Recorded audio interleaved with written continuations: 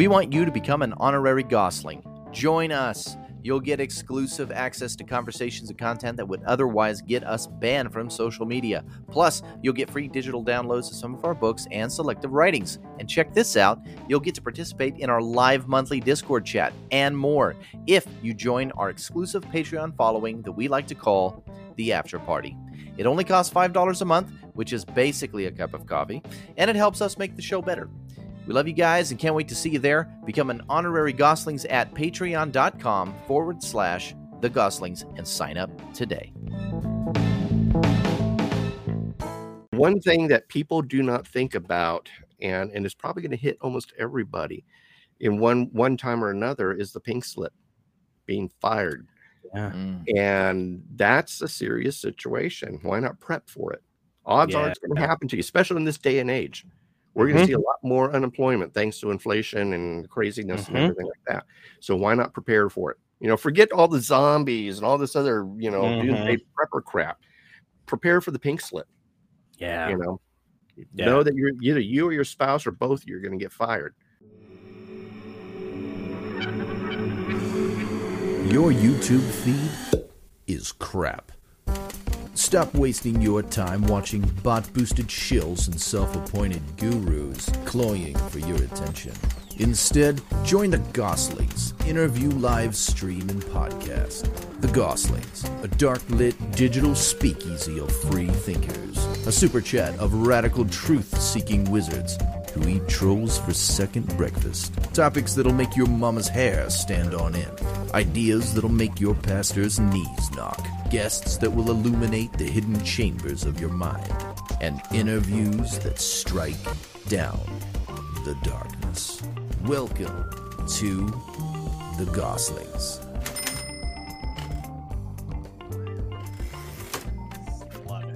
Is that probably one of the top 3 things that you would recommend for a suburban prepper as someone Food.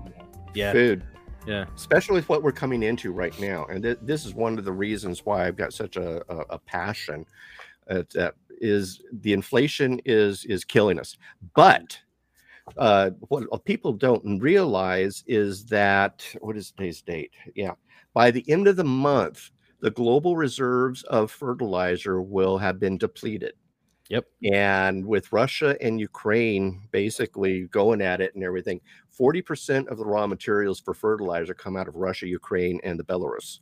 And so all this is taking place.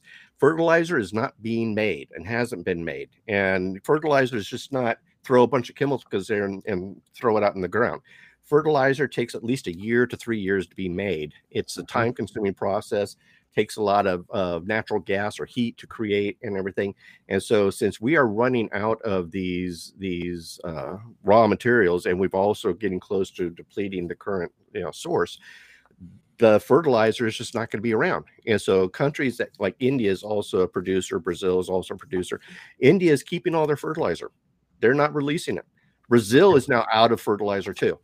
But yeah, India just came out just recently, and the whole reason. In fact, India just released also that they are no longer exporting rice because their rice prices are going to start going up through the roof. That was just a couple of days ago. They're not going to be, or the tariffs to export rice are going to be outrageous. So they're basically keeping all the rice at home because they see a global famine coming down the pipe. Yeah. And that probably is the kind of thing that could have been avoided if the previous administration had stayed in office, because the previous administration was really courting India pretty hard. But so here we are. I've got a very big concern about the food issue. And this winter, I mean, I track a lot of, it says winter is going to be, kind of, but being in the Appalachian Mountains, I listen to a lot of Appalachian folklore.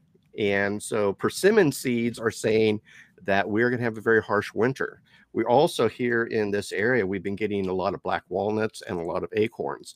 And then usually these are a sign of a harsh winter coming as well, at least for the Appalachian area. It's an Appalachian folklore stuff.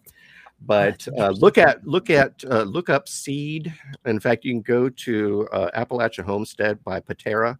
She has a couple of videos where she does persimmon seed readings. And she'll pick a persimmon, split it, and in it will have either a fork, knife, or a spoon. And it's just, I don't know why, it just does. But a fork means that you're going to be eating well during the winter. It's going to be okay. A knife means that you're going to have high winds and it's going to cut like a knife. A spoon means that you're going to be shoveling snow. And all the seeds, everybody's been doing persimmon seed readings around here. So it's going to be a very harsh winter. And so winter this year is going to be very bad. And then seed production also has dropped quite a bit. Mm-hmm. And so you got seed and fertilizer. That means crops are going to be very small. And that means less food. And so people need to be buying as much food as they can right now while it's still available on the shelves at a reasonable price, and stock up, because next year is going to be really bad. And we're going to get to the point where it's have and have not. We're already hitting that already, but it's going to get a heck of a lot worse. Yeah. So, what else aside from just the food situation? Because you're right, and I've read these reports. I think I may have even read them on your website, because you write so many great articles about there's the fertilizer issue, which is going to cause the seed issue, which is going to cause the lack of crops issue. It's a domino. But aside from that, what else do you perceive as coming down the pipe here in the near future? The case of haves and have-nots. Will America ever run out of food? No. I think there will always be food on the shelves. The problem is I think that people are going to be priced out of the food market. And so to actually eat good, healthy food, people are not going to afford it. So they're going to live off top ramen and mac and cheese. And so people because again, our buying power is being eroded right now.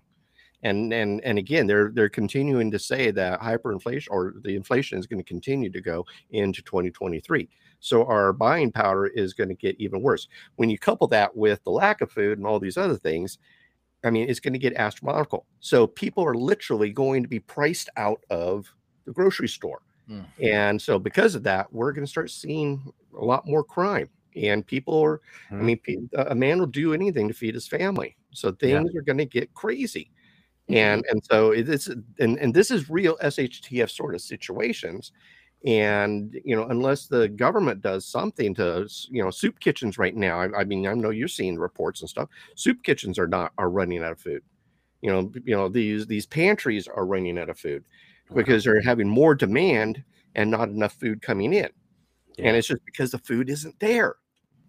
So it's really bad. But again, next winter 2023 is going to be horrendous. You think this time right now is bad? And I'm not the only one saying this too. There's a lot of people out there, and then I mean, you can go to the ag department, you can go to the farm bureau, and everything, and you can read all the stuff there. I mean, these guys are just telling you right there, folks, we are not going to be producing food next year, and so if they're not producing it, then how are people going to eat? And so I really encourage people to really start, get a garden going, tear out that freaking backyard grass and plant a serious garden, because you and your family's lives are going to depend on it. And then 2, get your hunting and fishing license, learn to start being self-sufficient that way. And then 3, learn to forage. I mean, foraging, if you're new to foraging, this is Samuel Thayer. He is like the best guy. Samuel Thayer. Incredible. What is it? Wild Edibles. Wild Edibles. Yep. Yeah. He's got several books, but he's probably the best forager, author on foraging and everything out there. I've got several of his books. I love his books. I mean, a lot of the stuff I kind of know already, but his stuff just goes into so much more detail. But garden, hunt, fish, and forage. Learn these things now, because that's what happened when we were raising up. I mean, when I was growing up, our family was going through financial hardship and stuff. And so at that time, you can dig out of dumpsters and get good stuff, or the butchers would save you things. So my mom made friends with the butchers, and they knew us and everything. And so, but I mean, there'd be times we'd pull over to the side. Ooh, blackberries. Pull over. We'd sit there and pull, or mustard greens. Pull over. I mean, my mom was picking out stuff, dandelions. So we go out to, like, city parks and pick up all the. I mean, we did all that stuff. Yeah. Pick up walnuts. I hate black walnuts, and I hate walnuts to this day because I used to eat so many, and we were forced to eat walnuts. But a lot of the wild edibles out there, there's so much out there that you can eat that people just don't know. Yeah. And it's just learning how to prepare it, practice how to prepare it. And I think, by doing this, by augmenting your food, by having an arc to go to and everything, you are going to be able to save money in the long run and use that money for other stuff that you're going to need down the road versus, paying top dollar for rice, beans, and whatever else that you're going to be buying. But looking in my crystal ball, that's what I see. I hate to use the word fearful, but I am deeply concerned about where this nation is going to go. And I pray to God that the election does something to maybe slow it down. Is it going to happen? Yes, it's going to happen. But maybe with the election, it would get slowed down. Well, it's globalist versus nationalist, and it is not a popular thing to be a nationalist in DC. It's one of the strongest ironies of our failing nation state. That you are incentivized and blackmailed, depending on which island you may or may not have been to be a part of the globalist system. You know? And one last thing that I wanted to ask you specifically about this in regards to, food and prepping and everything. Mike Fisher had asked, or he had mentioned iodine. So I wanted to ask you about water treatment and water preservation in a suburban environment, because Nick and I both have steps that we have taken towards that, but just a couple. And most people will have like maybe a Berkey water filter or a Brita filter or life straws, if they think they're really weird. But like, what are some recommendations for the suburban? I totally agree with you with Berkey. Okay. And then also as a backup, we have this, I forget who the company is, but they're using Dalton filters. The Dalton filters come over from England, and these are porcelain. And the great thing about Daltons versus Berkeys is Daltons, you can wash and clean and reuse. Where the Berkeys, the black Berkeys, are somewhat porous and everything. Now, what you do is you take a potato scraper and you can scrape it off and clean it that way. But Daltons are a little costly, but they are truly reusable because it's a porcelain, and then they have a bunch of other stuff that they got in their filters and stuff. But all you really need then is the housing, and stock up on some of these Dalton filters, and you basically have the same 99.99% that Berkey offers and stuff. In fact, Berkey used to have Daltons in it until they developed their own filter and stuff like that way back when.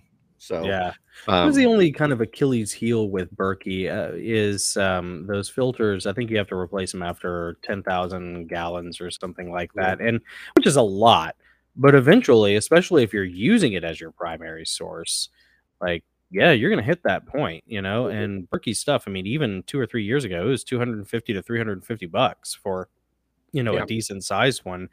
And then what do you do if, at some point, if a facility gets hit? Because there have actually been stories that I've seen over the past 6 months where some water treatment facilities have either been hit, or there were reports that they were trying to hit them, or there was like a scam where they said they were hit, and it did hiccup, the supply for a while. So like, if you're in a suburb, if you lose, your ability to have plumbing, is there any sort of stopgap that you recommend for that? Yeah. Can I run? Let me run here real quick. Absolutely. Yeah.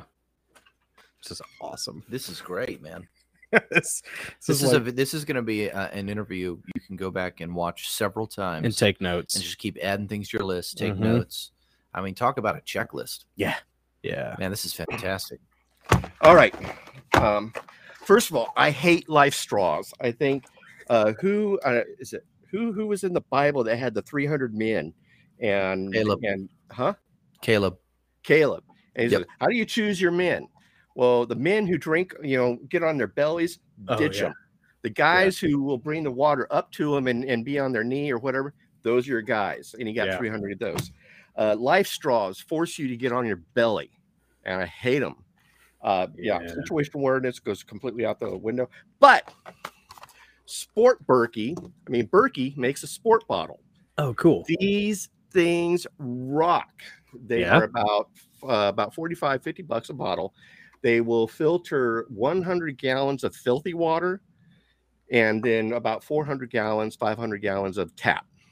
So so for dirty water, meaning get it out of the back of your toilet, out of your tub, whatever like that. But you can take this down to the creek and fill it up, drink it, prime it, drink it. I did a video a long time ago that you can probably find it. And I'm sitting by this kiddie pool that we used to have, and it was all algaed out. The dogs used to drink out of it. The chickens used to get in it. I mean, it was filthy. A mosquito farm. Yeah. And so I took my Sport Berkey bottle, did it, primed it, and started drinking. And so I am a big fan of the Sport Berkey bottle. And you can buy extra filters too for about $20. But it acts as a canteen, so you can take your water with you. And it's a typical bike bottle, or I don't know how much it'll hold. Man, that's cool. 22 ounces. So it'll hold water, but you can basically get water from anywhere. And it's the Berkey technology, so 99.999%. So chlorine, if you run across a pool, chlorine gets chlorine out. You run across a creek, all the viruses and microbes and all the other crap that animal urine and everything like that gets passed through. But I am a big fan of the Sport Berkey bottle. Cool. And this is, and I've got we've got a bunch of these just for us. So that's awesome. What about two is one rule? That's right. Yeah, that's right. Two is, I say the same thing about guns, right? Yeah. What's real quick? What are your thoughts on water storage, like 50-gallon drums or those blue containers? 50-gallon, Walmart? Just anything that you keep water in.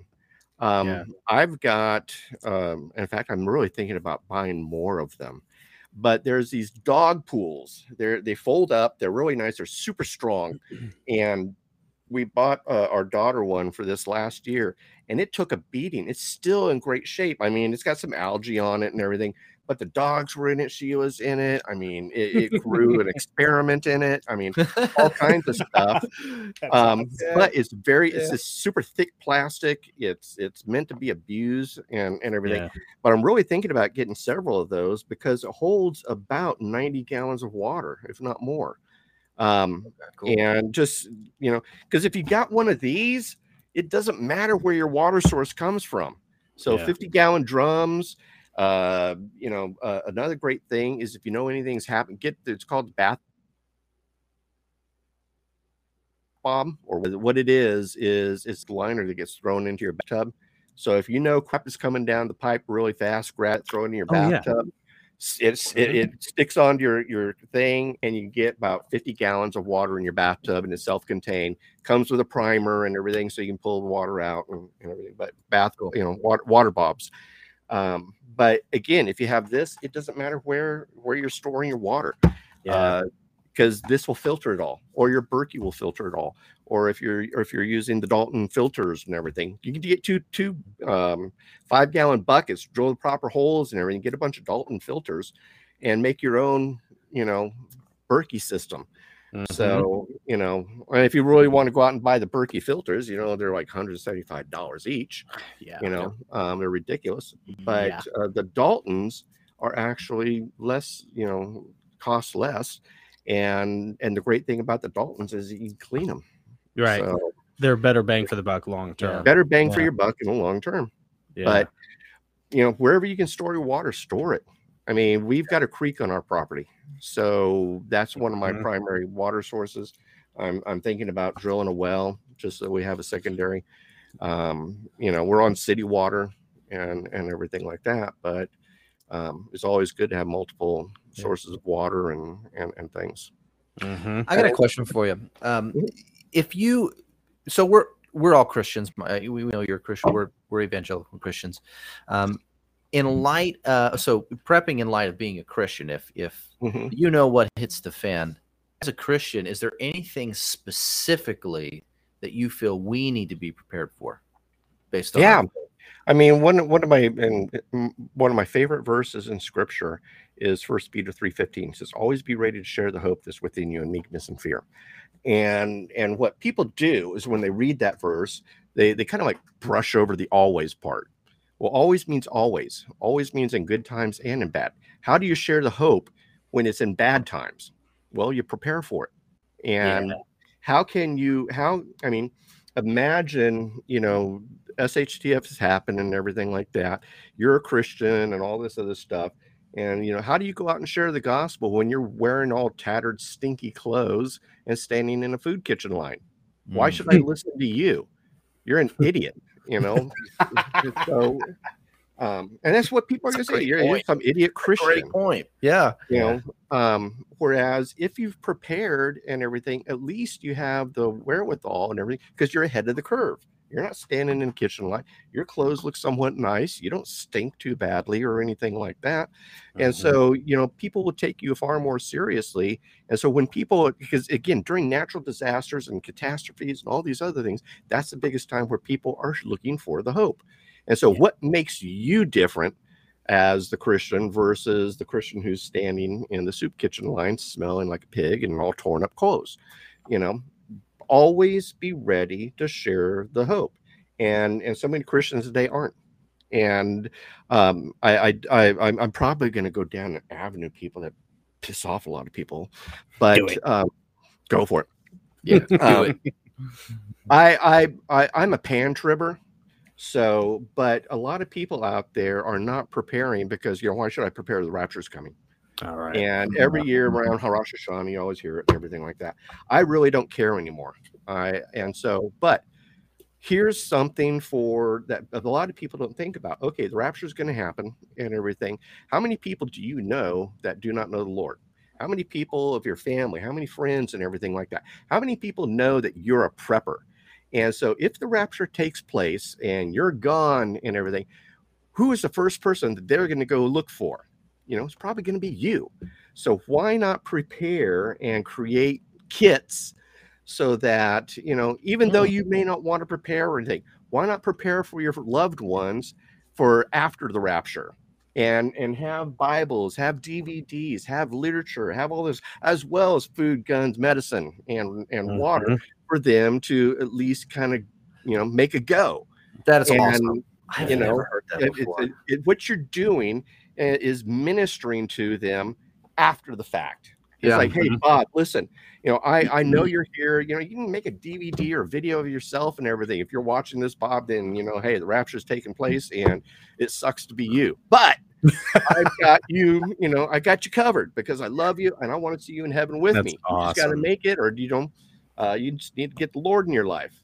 So by this time, the Lord's real because I'm gone. So, but why aren't more Christians? I mean, here's a perfect evangelism point. They can evangelize to their friends after the rapture. And why aren't they doing it? I mean, if anything, you get my idea. Yeah. You get my frustration because I get these arguments all the time. Why should I, prep because the rapture's right. So, well,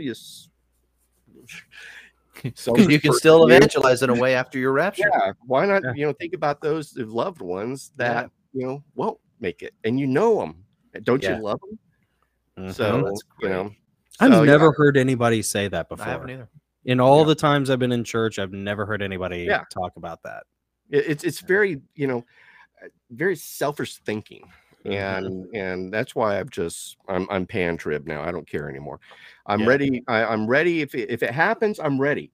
But if it doesn't happen, I mean, one of the things I'm looking for is the 2 witnesses and the temple being built. Yep. If I see those going, then I go, okay, I know what's going on now. So a prepper prepares no matter what. Yep. And so, and that's when I joined the forces of good and, do whatever it is to battle the Antichrist. And how long have you been a believer? Like, when did you took the question right out of my mouth? That's great. Yep. Hey, so when did you come to the Lord? I was raised in church. I went to a Christian school, graduated from a Christian school, and everything. And it probably wasn't until the Army. And gosh, I was about to I make a don't, joke that it was I Grenada don't, I 1985. don't know the date. And this is weird. So many people know the exact day and time and everything, but I remember I was laying in bed and just life. I was divorcing my first wife, and she was a German. I met her over in Germany. I ETS'd out of Germany. I stayed there and hung out in Germany for a while. Did you And bring her back then to the States, or I did brought her you- back here to the States and everything Yeah. like that. But I just life was going south. And I remember it was like 3 a.m. in the morning, and it just hit me like a ton of bricks. And for the first time, I felt like absolute loneliness, absolute nothingness, no God at all. And it's a weird feeling, when you in the absence of God. And I felt that, and it was like, God, I am so tired of running this. I am sick of the freaking rat race. I'm sick of of all this other stuff. I've done it all, been it all. Because when I was in the Army, I was pretty rebellious. Been there, done that. I dabbled in witchcraft. I got baptized as a Mormon. I did Buddhism. I mean, all these things that the Army brains and all this other crap. Oh, right. And I just got sick and tired of, and God is like, God kept me on a leash, and he'd let me get out there and dabble, and then he'd yank me back. And then I go over here, okay, God, ooh, unicorns. And so it just, and after a while, it just, there was nothing else. And finally it says, you know what, God, I'm done running. I'm so sick and tired of my life. I mean, I wasn't suicidal or anything like that. It's just like, what is there? What is it? Where's my hope? Where's my purpose? Where's my, if you haven't figured out, I'm kind of an A type anyway, so I kind of need that. And so at 3 a.m. in the morning, man, I said, okay, that's it. My life for you. I'm living for you, God. And from that time on, I was balls to the walls. And long time ago, I created a ministry called Prophesying. And, a lot of people were affected as dealing with Bible Prophecy World Events. And I used to put out a weekly newsletter. I used to have a bunch of people writing for me and everything like that. And you name it, I knew them in Bible prophecy. I did a couple conferences, hosted, a couple conferences. Had Tim LaHaye actually come to one of my conferences speak. Oh, wow. Lady, I don't know. I could name a bunch of names. You probably don't know them all. So, but I was very involved with the Pre-Trib Research Center, and that's a think tank out of Dallas. Okay. And things. Cool. So I was very involved in that and everything. And at the time, my German wife was an atheist, and so I came home. It was interesting. I come home from church one day, and she goes, Ray, I can't be married to a Christian anymore. And it's like, okay. So, and the interesting thing is, Wow. I was in the ministry. I was doing ministry. I was doing prophecy, and I was doing all this stuff. And here I've got an atheist wife, and she just finally said, I can't do it anymore. But I've been praying. It's like, God, help her become a Christian, lead her to Christ, or get her out of my life. And she's the one who said it and wanted out. And it says in Corinthians, if an unbeliever wants to go, let him go. And Do not be unequally yoked. Yeah. So, but yeah, it just, and again, I can't remember the day or time. I just remember it was, I remember the time because it was 3 a.m. I looked over at my clock. The witching hour. Yeah, the witching hours. Yeah. And it's just this feeling of emptiness and aloneness and everything. And it's like, what is there? What is there to live for? Where, and it's a hard thing to explain. And I basically was broken. And it's like, okay, my life for you. It's so amazing too, because that is a classic Jesus move, by the way, to hit you, for you to be hit by something that dark. Like, pure spiritual loneliness at 3 a.m., the height of the witching hour. Mm-hmm. That is prime darkness time. That is prime devil time, right? Mhm. And yet, what does God do? He does the same thing that Jesus did a lot of times in his ministry. He takes that and uses it out of love for you and faith in you and what he's put in you to bring you back to him. Like it's such a cool, like, a lot of people. The first article that I read of yours was one that Nick sent to me about not being a pacifist, Mhm. and it kind of, a lot of people don't know what to do with real Jesus. They know what to do with gentle Jesus, meek and mild, turn the other cheek. They don't know what to do with, sell your cloak and buy a sword Jesus. And oh yeah, by the way, I'm going to go, preach in the areas where the fallen angels landed, and I'm going to go, into hell, and or just, all these different things that, like, Jesus, his ministry, and it shows up in people's lives, such as your experience there.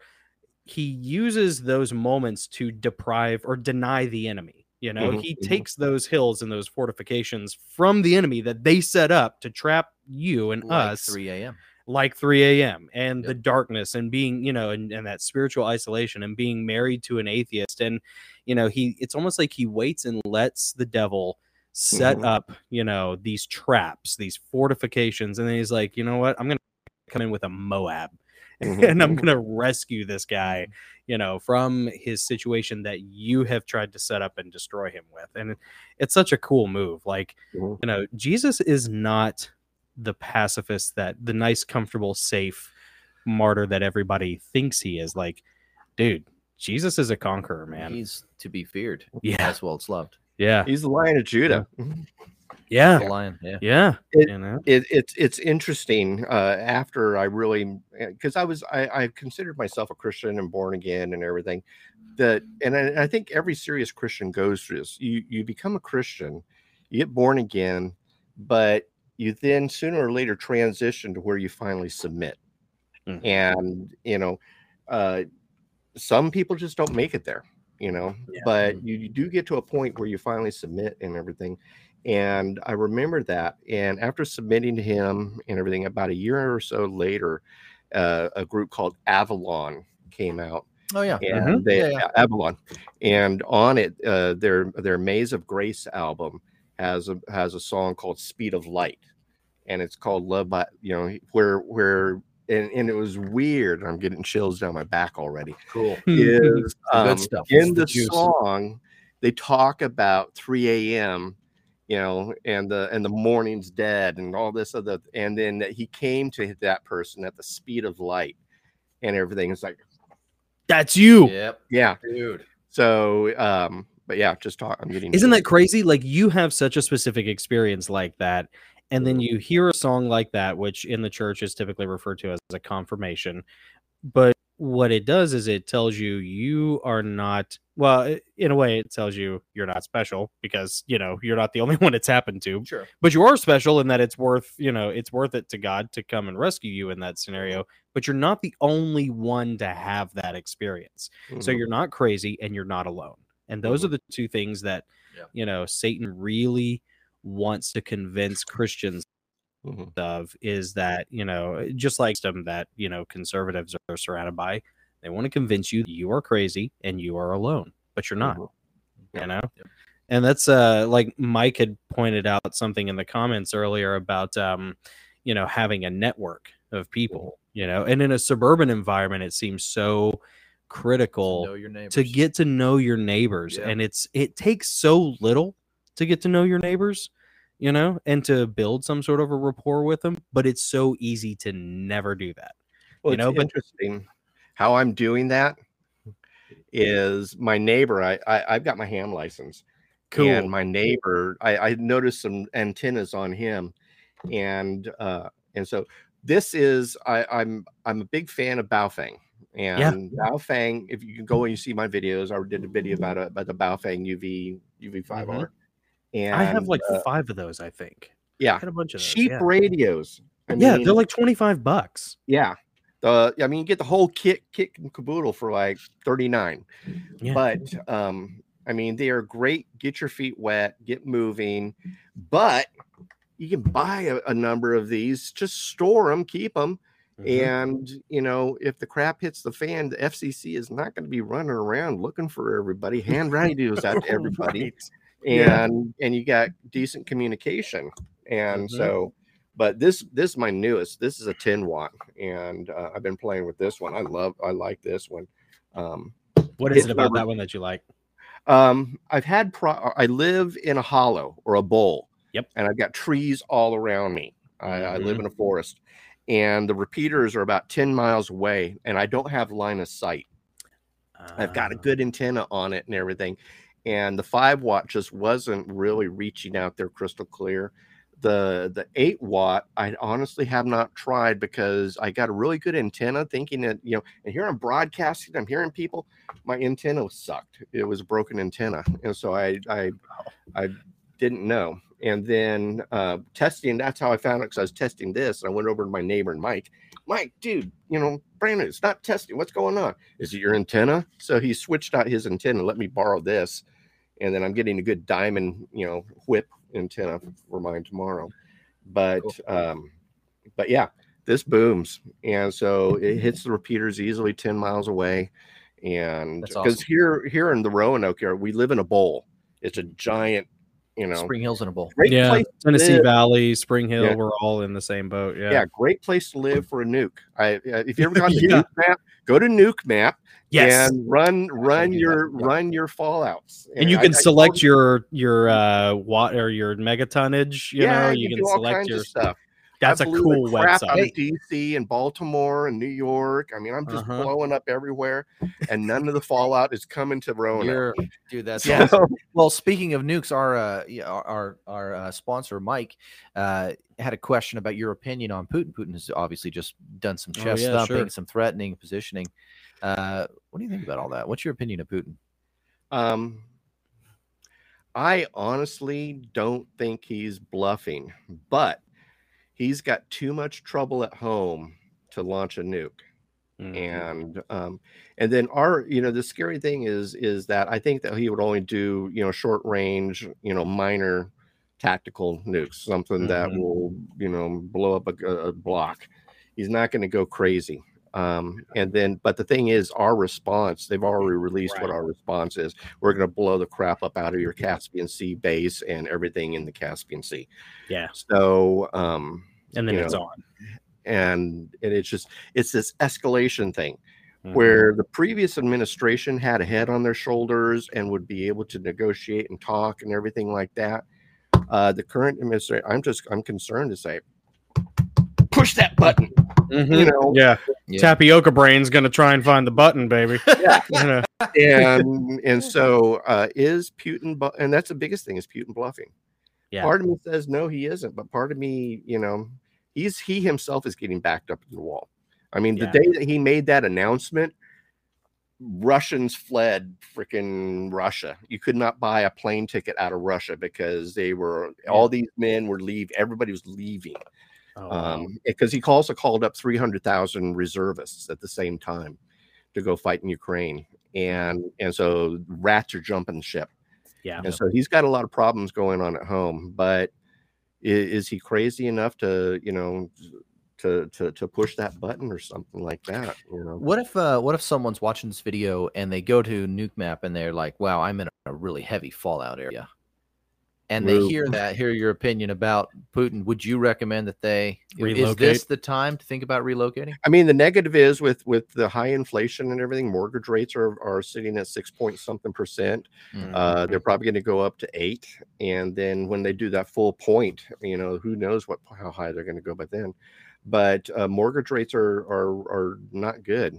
But if you're able to absorb that and get a mortgage, and at least find someplace else or something like that, that might be a viable solution, just to get out of the area and things.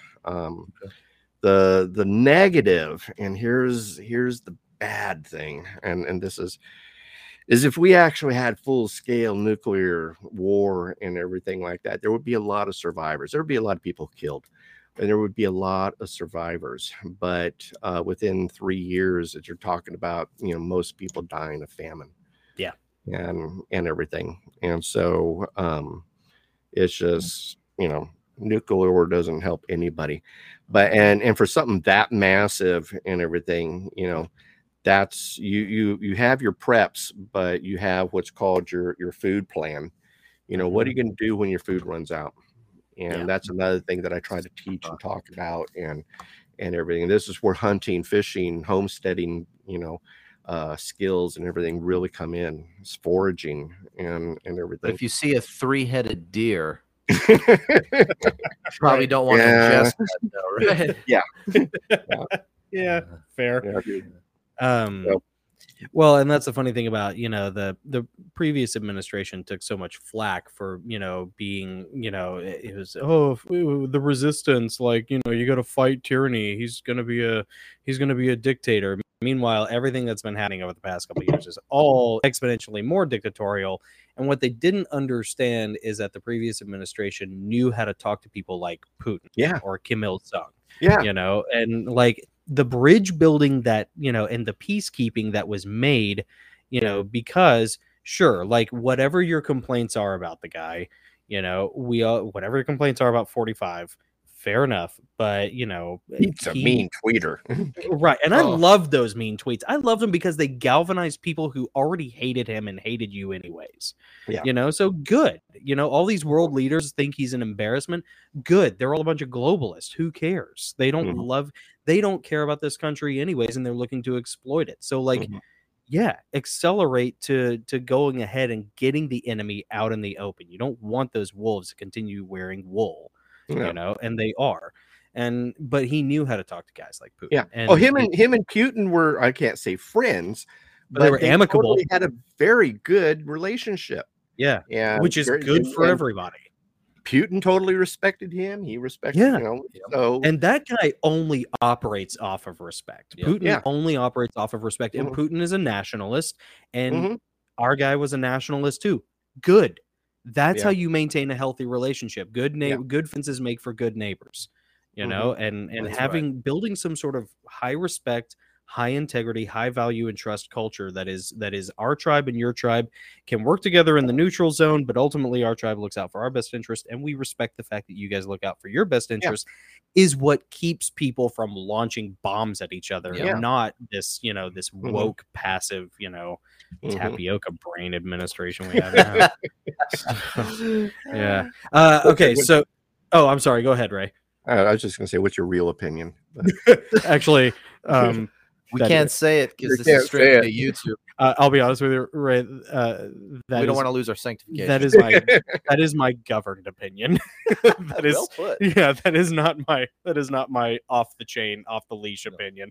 I do have a couple of real quick self-indulgent questions, if you will indulge me. I want to know one, what kind of watch you recommend for survival. Or any sort of prepping situation. I'm into watches. I like watches. The G-Shocks are cool, and Timex has a bunch of cool stuff. And then I just would like to get your recommendation on what you think like the top 2 or 3 general firearms would be that you think are good options for most people. Okay, watches. I love the Army, the Timex, and I'm going to actually try to go out and find it again. Army used to put out or issue a Timex watch, and this was the greatest watch in the world. I used to have one, and I think I lost it or anything. But it's one of those wind up ones. You got to wind up every day and everything. But it had great illumination. It kept great time. It wasn't quartz movement or anything like that. It was just a great Timex that was made for the Army, and you can just beat the crap out of it. And it's just, takes a licking and keeps on ticking. Yeah. I mean, it was, and so I love that for a totally, totally, probably affordable, but also reliable watch. I mean, I wore that thing for 4 years. And I loved it. I mean, we were issued them, and so it was the greatest thing. And we got to keep them too. So that's nice. But I just kept switching bands. The band wears out. The watch keep on, but my band wore out. We had to wear these Velcro bands, and I don't know if you remember. They're Velcro, but they also had covers on them, so that because these things were illuminated. I mean, I don't know what kind of glow they had. Maybe they had some of the radium or something in it. I don't know, but you shine your light on it for like 3 or 4 seconds, and you're good to go for an entire hump. And you know, wow. we used to go we used to hump at night all the freaking time. And so you just shine it, 10-second boom, and you're good to go. But you had to have a flap on it because you could literally see these watches all over the place. Yeah, like fireflies out there. Yeah, exactly. They use the same technology on the HK pistols. They have their illumination sights that are not. They have the actual night sights with the radioactive isotope, the tritium, but then they have the others where you just bang them with a flashlight real quick and they'll illuminate for a couple hours. But that's better technology. Yeah. But that, and if you're just looking for high speed, low drag, and electronic and everything, I don't know what sort of I run a Samsung Note, and so I love my Samsung Note, and so I also love my Samsung watch. I eat the crap out of this thing. I'm rough on watches, and a good thing to do is go to Best Buy, buy one. Purchase the warranty thing, so if you break it, they'll give you a new one. And for the past 7 years, I think all I've been doing is going in, and they've been buying me a watch, and all I do is I just keep upping the well, we got this later and greater one. Well, how much more? Oh, it's only $50 more because of your warranty. Sign me up. Yeah. And then you get another warranty on top of that. Oh, that's awesome. So, but I haven't paid full price for a watch in 7 years. I love my Samsungs. I had a Note 7, Note 8, Note 9. This is a Note 10. No, I didn't have a Note 9. I had a Note 10. So, but I love my Samsungs and I love my Notes. And does the Samsung watch have like a compass, altimeter, barometer, all that stuff? And can you run it without like if I had an iPhone, could I still purchase a Samsung watch and use it? No, I mean you can. Oh, come on. Yeah. You can.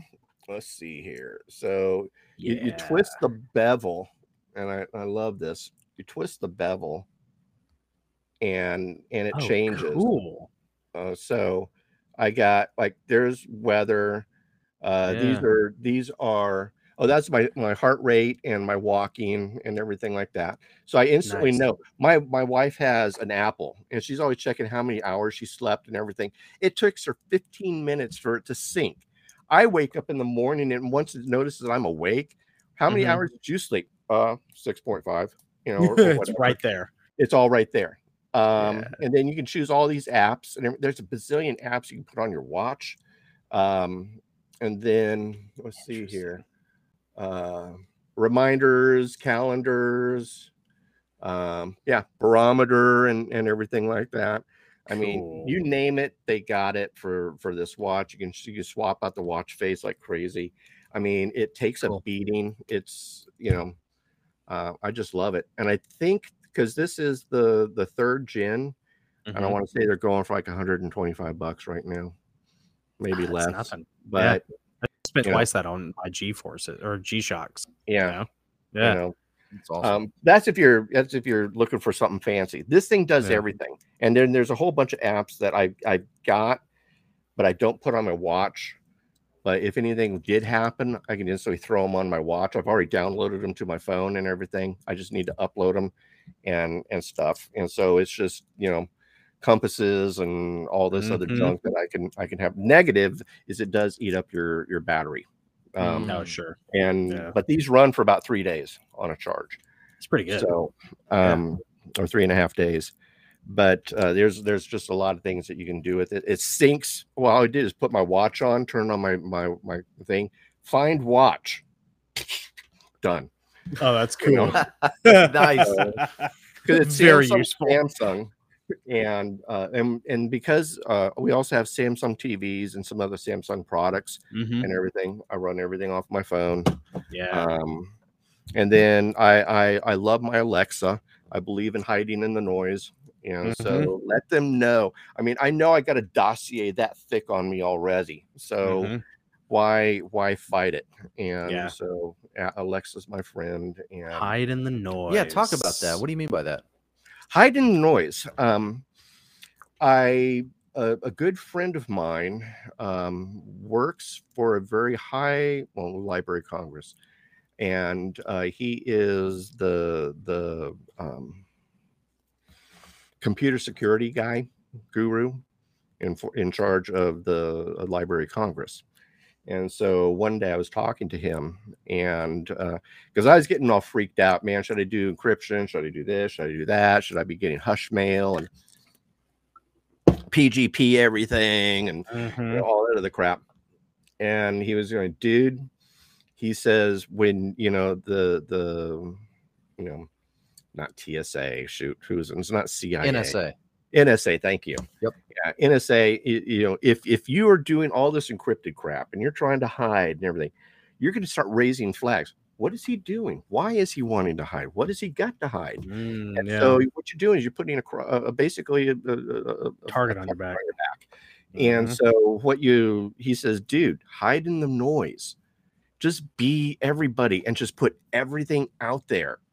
And the powers that be are just, they're not even going to look twice at you. Like you're being a digital gray man. Basically, yeah.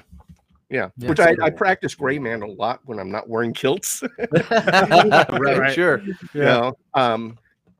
But yeah, it's basically digital gray man, just blending in with everybody else. Yeah. Everybody else is doing this. Everybody else has got TikTok. Everybody else got Instagram. Everybody else, just hide in the noise.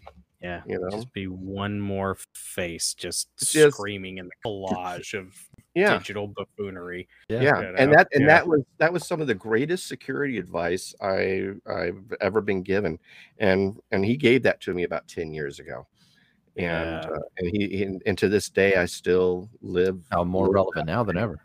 And because why it's a joke, and we were kind of talking about that off air. Is I had someone hit me up on Facebook and said, well, I'm not doing this, and I'm going to get off of Facebook, and I'm going to get off that, and said, yeah, I'm hiding, I'm getting off. And it's like, dude, they know where you are already, and know everything about you. They know what you're going to eat for freaking lunch next Thursday, based on your credit and all this other crap. I mean, and he said, well, and he kind of challenged me. Well, at least you can't find me. Oh, really? Yes, so there's this website I go to, and I pay a subscription to, and popped them up. I just you can look them up by their Facebook name and tell them who they really are or whatever, and you can just learn all kinds of stuff. If they're on social media or anything like that, you're pegged. I mean, even if you're not on social media, if I know who your last name is and the city you live in, I could probably find you. Yeah. Within 10 minutes. For like $30 a month. If I have your name or your phone number or anything like that, email address, I can probably find everywhere you've lived in the past 10 years, a number of phone numbers for you and your family, for anybody who may be connected to you, along with all your social media profiles. And that's nothing. And I'm not a private investigator. I'm not anybody special. We should invest in that to find guests. Yeah. Start stalking potential guests. Call them on their cell phones. So, Dr. Heiser, I know you used to live in Virginia. Yeah, right. Yeah. And the thing is all public records too. So, but a lot of people don't know how to search public records or anything like that. Yeah. But and that's all it is. Is they've compiled all this information. It's an aggregator. Spot. Yeah, and so you can find just about anything and everything on it's just a meta crawler of aggregated information that's all public domain. Real quick, Ray, any sort of what are like 3 guns that you think are good for people too? And like a big part of your brand is not choosing the gun. Right? Like that's one of the cool things about you is that like you have so much stuff on, knives and improv weapons and so many great alternatives to guns, because guns are like the easy thing that everybody on YouTube goes to, that they build their little brand off of. But just for you personally, I'd just be curious, what are like 2 or 3 that you like? First of all, I love the 9mm. and I love my Glock. I'm a huge Glock fan. Give me magazine capacity, 16-1 or 15-1. Yeah. More lead down range. And I these 1911 guys, man, that carry like 15 mags on them just to equal my 2 mags. Ridiculous. Yeah. So Glock. I love Glock 19s. I love Glock 26. Glock 17. Oh, the Glock 17 is kind of big. Yeah. The 19 is really good. And then I'm a big fan of the 22. I love the Ruger, Mark 3, Mark 5. The Mark 4s are great with their new takedown system. But I love Ruger, and then I also love the Walther P22. And that is a good get the Walther P22. A lot of Walther P22s have a little thing on them where you can undo it, and it's got the threaded barrel. Yep. And they come with a tool. You can take the little front piece off, and you can insert the threaded portion. It is totally made. Yeah, it is a great suppressor weapon. It really is, and it's not picky on its ammo. I've known a couple guys who run those suppressed, and those are really good. And the great thing about the Walther P22 over the Ruger Mark IV, and the Ruger Mark IVs are like the gold standard, but the Walther P22 is smaller, so your kids can shoot it easier, and it's fully ambidextrous. It's got that European style magazine release built into the trigger guard as opposed to the Western style push button, and so many people can use it. And it also, the safety mechanism works as a decocker on it, and that's a cool little gun. It's a great, and they're inexpensive. Yeah, they're like $200. And they come in all these pretty colors. They do. Yeah. We had one in Muddy Girl. I like that. And then next, I really love the Ruger 1022. I think everybody needs to have a 1022 in their collection. And then I'm a big fan of the Mossberg 500. 500? Nice. Yeah. 500 and 590. Yep. And then anything Mossberg. And in fact, Mossberg makes, what is it? Marshall. The Patriot? It starts with an M. It's Mossberg. The Maverick. Yeah, the Maverick 88. Mossberg, but the stinking wooden parts were made in Mexico and assembled in Texas. So what? You're getting a Mossberg. Yeah. It may rattle a little bit, okay. I had a 590 Mariner that I loved so much, I sold it and bought it back a year later from the guy. I tracked him down. So I'm a big fan of that. I love the Mossberg, and then to reach out, and so I'm kind of, so your 22 is for close and small game and all this other stuff, and you know what? If you shoot someone with a 22 and empty a magazine on them, they're going to be hurting. So stopping power. I love my hollow points on my 9, so I'm all about hollow points. But so we've got 22, we got the 9, we have the shotgun, and I love the pump no matter what. So being at 20 or 12, 20 is good to have if you've got kids and if your wife isn't, you go for the 12, go get a 20 for your wife and kids. And then finally, for a long range and touch somebody weapon, Mosin Nagant. Oh, okay. Throw off the wood, throw on a nice Monte Carlo Archangel or something like that. But Mosin Nagant, some of the best snipers you read about, some of these greatest snipers and everything like that, all Mosin Nagants, and you can buy them. Yeah, so, what 99 to 150?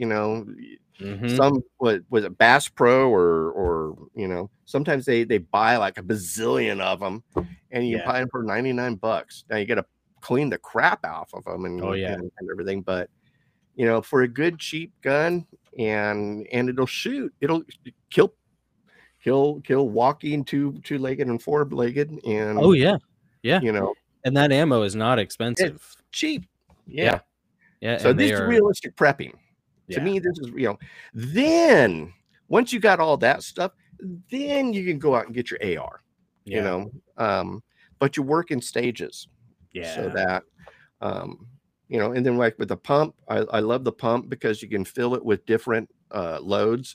So like my pump, I've got a couple bird, I've got a couple bucks, and then because I pulled the tube out, and then I got a slug as my last one. Yeah. So my thought is bird shot is for indoors, kill whatever. And then the other one is, the buck is for, whatever. But then the slug is to take out the car or the guy in the car who's driving away. Yeah, it worked You for the can stack IDF. your ammo. So yeah, the IDF used there was Mossberg made a bolt action. I can't remember what it was, but they used it for roadblock checkpoint security to take out a radiator or an engine block. Okay, yeah. They'd load it with slugs. Usually the Brennicky, the KO slug, the real high velocity stuff. But dude, slugs are awesome. I took a ballistics course one time about 2 years ago over at that training facility. And I was amazed at how effective slugs were compared to buckshot, but weirdly enough, they didn't run the risk of overpenetration as much as buckshot did. Oh, wow. Because buckshot is like, 8 or 9 millimeters. Yeah, they're all like, 38 caliber rounds coming at you. But a slug is just 1.1 ounce fist. It's like a battering ram. So it actually, like, once it hits something, if it doesn't fragment, like, it actually slows down better than it's very bizarre. You would never think the science behind it is the same science as the longbow. The longbow is a very slow drawing, very slow shooting, but it's just got all this force behind it. Same thing with the slug. Yeah, slugs are very effective. So that's cool. Thanks for indulging me on that, Ray. I really love talking guns. Yeah. You can tell. We're gonna have to have you back for like some more violence talking. What kind of gun do you think the Archangel Michael would use? If the apostles were alive today, do you think they'd all have like AK-47s or it was pretty cool? Uzis. On you. Yeah, Uzis. You know what? You're probably right. They probably would have Uzis. Yeah. Awesome. I have one last question. What about our Canadian brothers up there? They're going through a really tough situation in Canada, and they're right so now. nice. They are. Yeah. I mean, what would you tell someone who lives kind of up there in the northern reaches? It sucks to be you. It's yep. Canada is really getting screwed, blued, and tattooed. Trudeau is just destroying their country. Yeah. I mean, everybody talks about free healthcare. It's a mess up there and everything. And then things are costing so much more, and then the government is locking down on what you can buy now and all this other stuff. And then I think gas prices are outrageous up there. It's tough. And then the taxes are outrageous. Being Canadian, and again, I don't know, the law, UK law or British law or whatever. But being Canadian, you are part of the Commonwealth. And when you are part of the Commonwealth, you're able to go wherever the Commonwealth is. And so I'd relocate, go to some other Commonwealth country, or something like that. And just get the heck out of Dodge. I mean, that's move to Australia or something, or it'd be hard getting into New Zealand. New Zealand's pretty strict and things, but but yeah, if you have a Canadian passport, you can pretty much move within anywhere of the Commonwealth, and then from what I'm understanding, again, I'm not Canadian. I don't study their law or anything, but for a lot of the Canadians that I knew down in Costa Rica and Panama, moving along the Commonwealth was actually somewhat pretty easy. You got to pay your fees and do your paperwork and everything. It doesn't mean that you become a citizen of that country. You're still Canadian, but you're now, getting residency is a heck of a lot easier. My Canadian buddies would get residency so much easier in some of these other, country, Barbados or Virgin Islands, UK. They would be able to get residency so much faster than me. And so the Canadians are out there, look into immigrating or getting out of Dodge for a while or something, go to one of the other, Commonwealth countries and stuff. Yeah. So that's probably the best advice. Otherwise, Canada is Canada is closer to Argentina than we are close to Argentina. I use Argentina as my thermostat or my proving ground or my benchmark.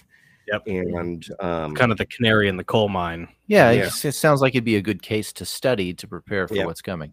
And so, and there's tons of videos on, I mean, look up Argentina economic collapse on YouTube, and there's just a boatload of videos, and it just walks through, and it's amazing what happened there is happening here, and it has been happening up in Canada.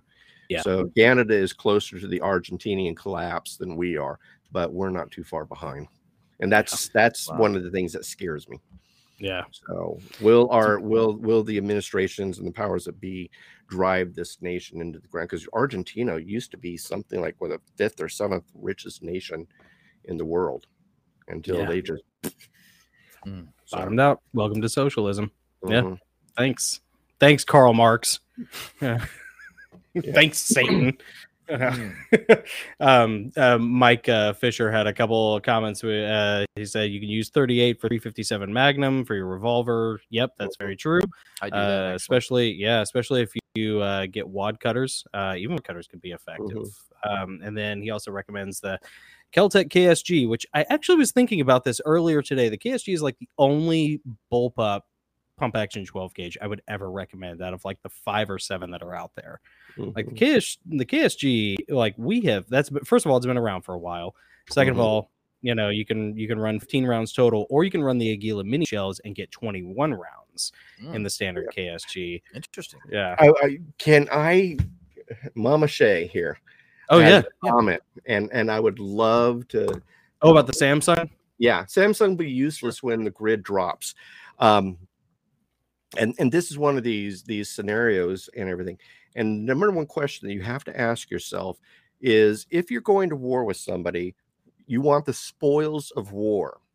So everybody talks about an EMP. EMP truly is a situation. I mean, I'm more concerned with the solar EMP taking place. I mean, we've got a lot of solar activity going on right now, but a solar EMP is more concerning, but that would hit more globally.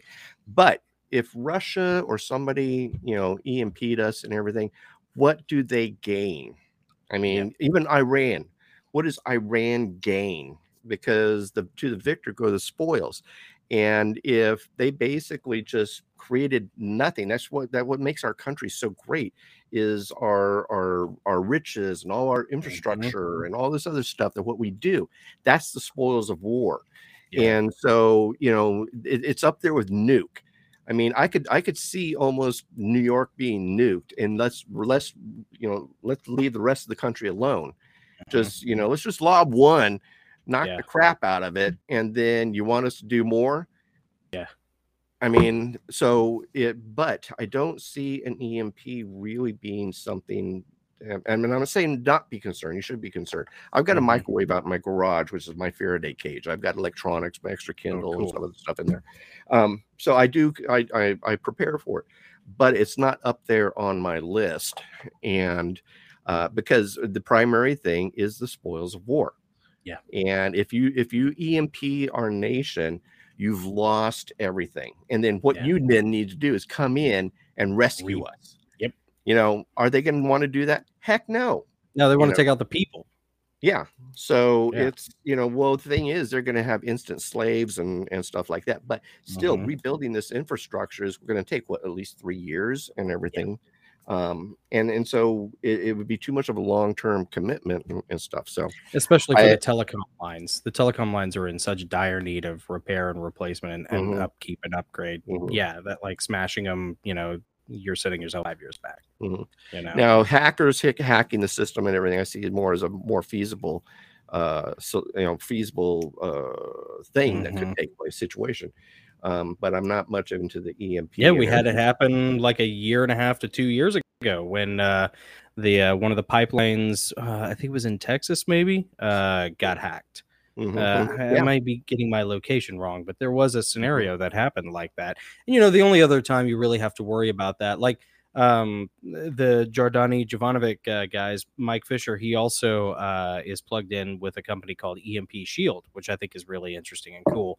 And it's a valid question when you are thinking about domestic socialist terrorist groups, groups, or maybe for nationalist like ISIS, just people who just like hate us, and they're just like Joker. They just want to watch the world burn. It's not about the money, it's about sending a message, that kind of thing. And those guys do exist, but when you're looking at geopolitical situations, you're absolutely right. Like, they want to be as gentle as possible with their targeted strikes, because what's the point if you wipe us all out? So yeah. But and in having a grid down situation, the only thing that would really wipe out the grid would be an EMP.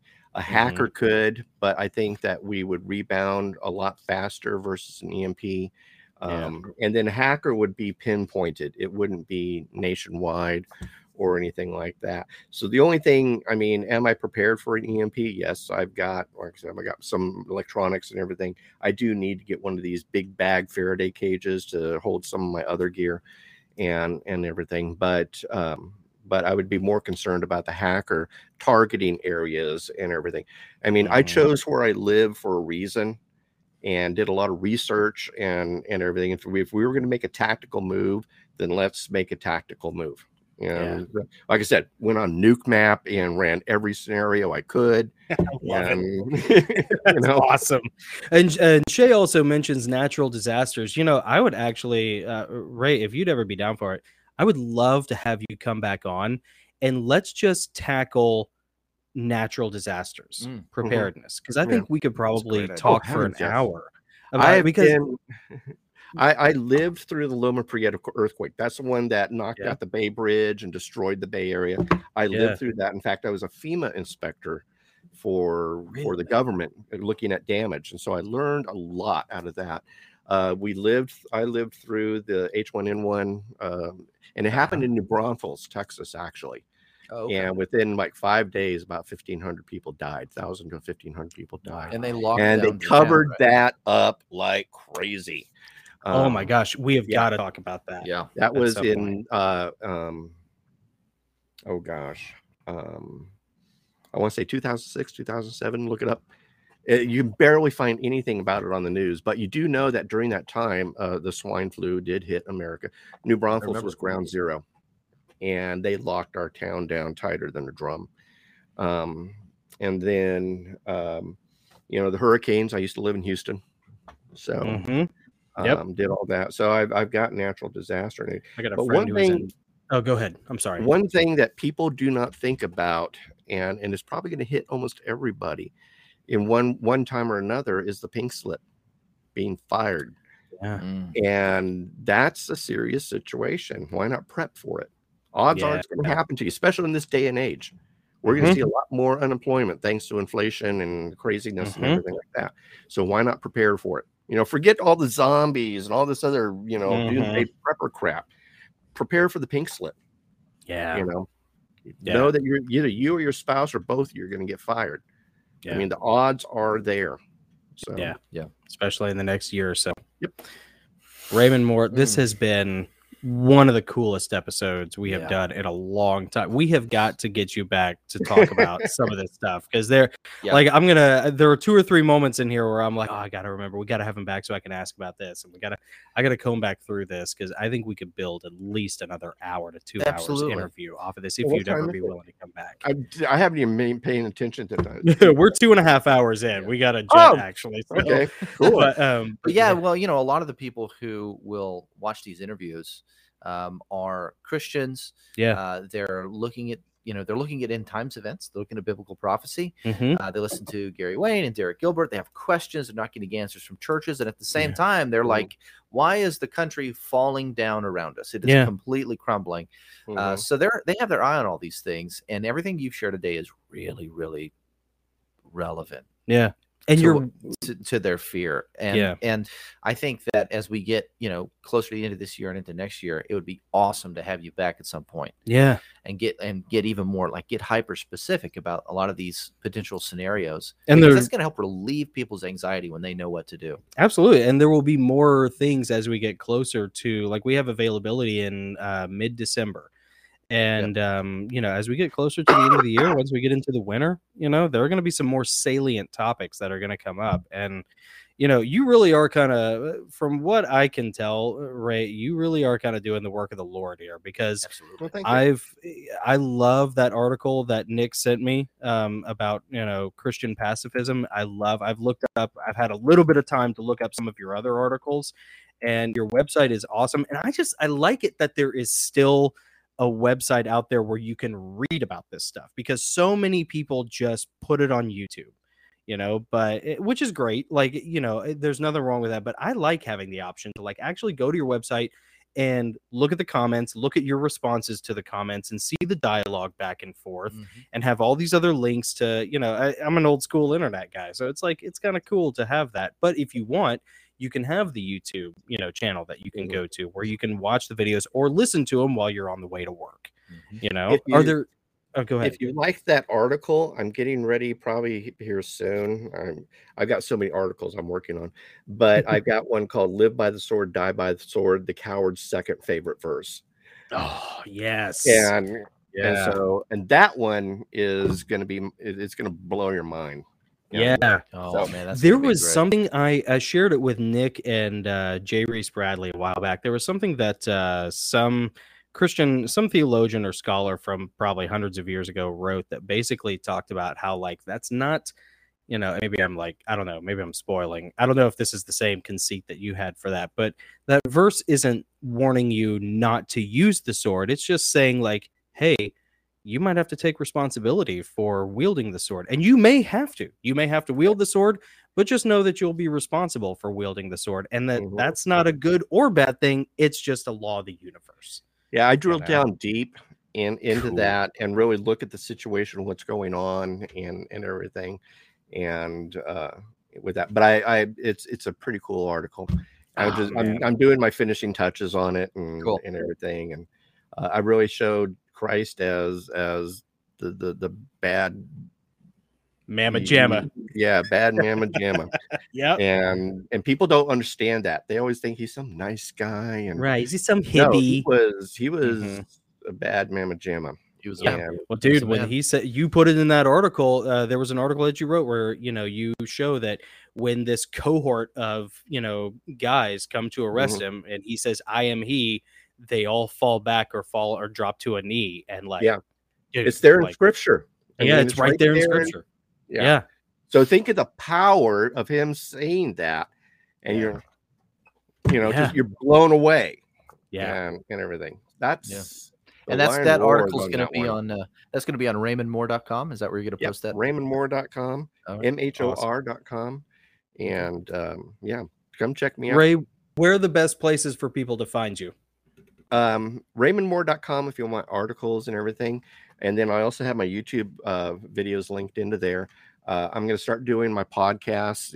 I've been getting a lot of interviews and stuff for some reason, and God's got me busy. And then Facebook, I live on Facebook. Look up RaymondMoore.com. I mean, Raymond Moore, MHOR. I'm there. And then, friend me. Best way to contact me is friend me, then send me a private message and stuff, and have questions.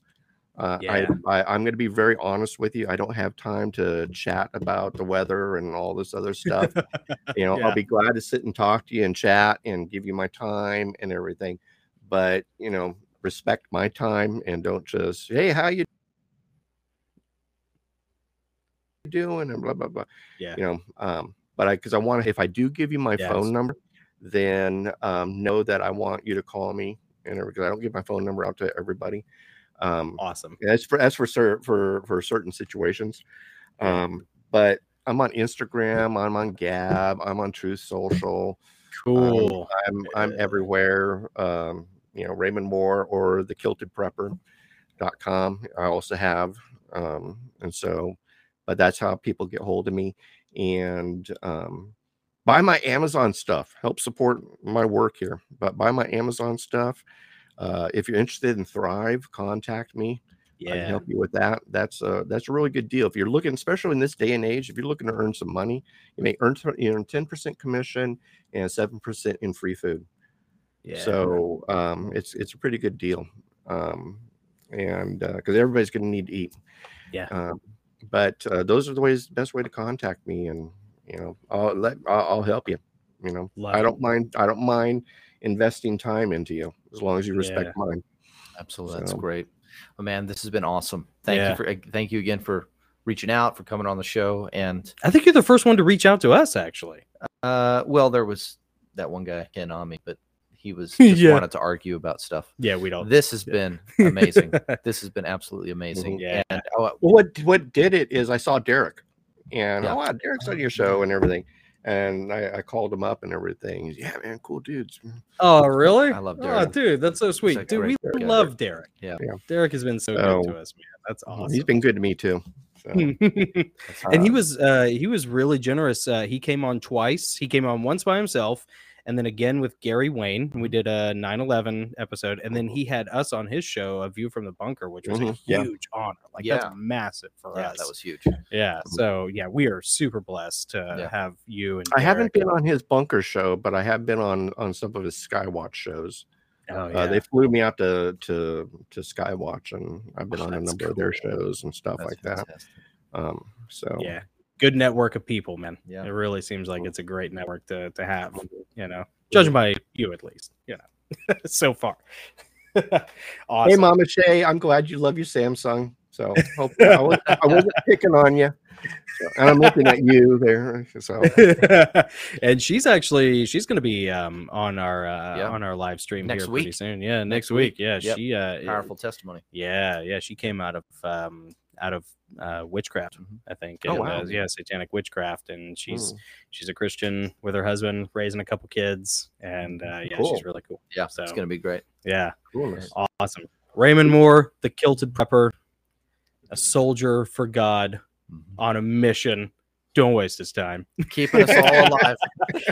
That's right. Yeah, keeping us fed knowledge and occasionally food and really cool knives. Yeah. Well, I do appreciate your time and appreciate you doing 2.5 hours and everything. I don't shut up. If you just keep that's all right. I'll keep talking. But every time you do, I learn something. It's been a lot of fun.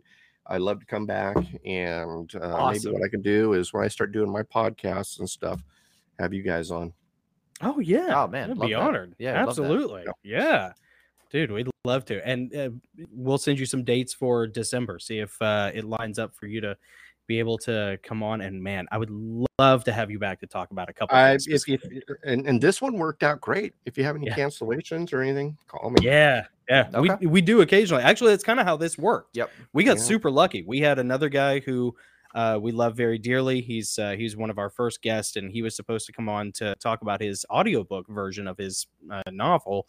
And very great, comedian, great book, blah, blah, blah. Yeah. And it just happened that it didn't get done in time. So we had like this awesome little pocket open up, and tell you, total God move, Yeah. Works out really well. Yeah. So thank you, Jesus. He's doing some pretty cool stuff. Thanks, Ray. All right. Awesome. Well, Ray, thank you, sir. We'll catch you later. Yeah. And everybody go to RaymondMoore.com. Yeah. MHOR. MHOR. Yeah. MOHR, because I made that mistake. No. MHOR.com. And friend him on Facebook. Yeah. Look him up. Friend him on Facebook. Watch his videos. Read his articles. Vital information from a Christian masculine perspective that we all desperately need in these beast-driven times.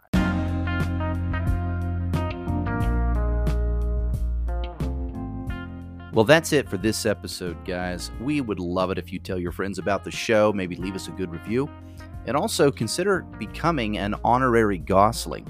An official exclusive membership to the Gosling gets you exclusive access to interviews and conversations that we can't have on YouTube. Plus, you'll get free digital downloads of some of our books and excerpts in writing. Also, and check this out, you get to participate in a live monthly Discord chat with us. We do this once a month now. All this plus more if you join our community on Patreon for just $5 a month. I mean, that's nothing. $5 a month, it's a cup of coffee. So go to patreon.com/The Goslings and sign up today. Thanks for listening. Now go forth and strike down the darkness.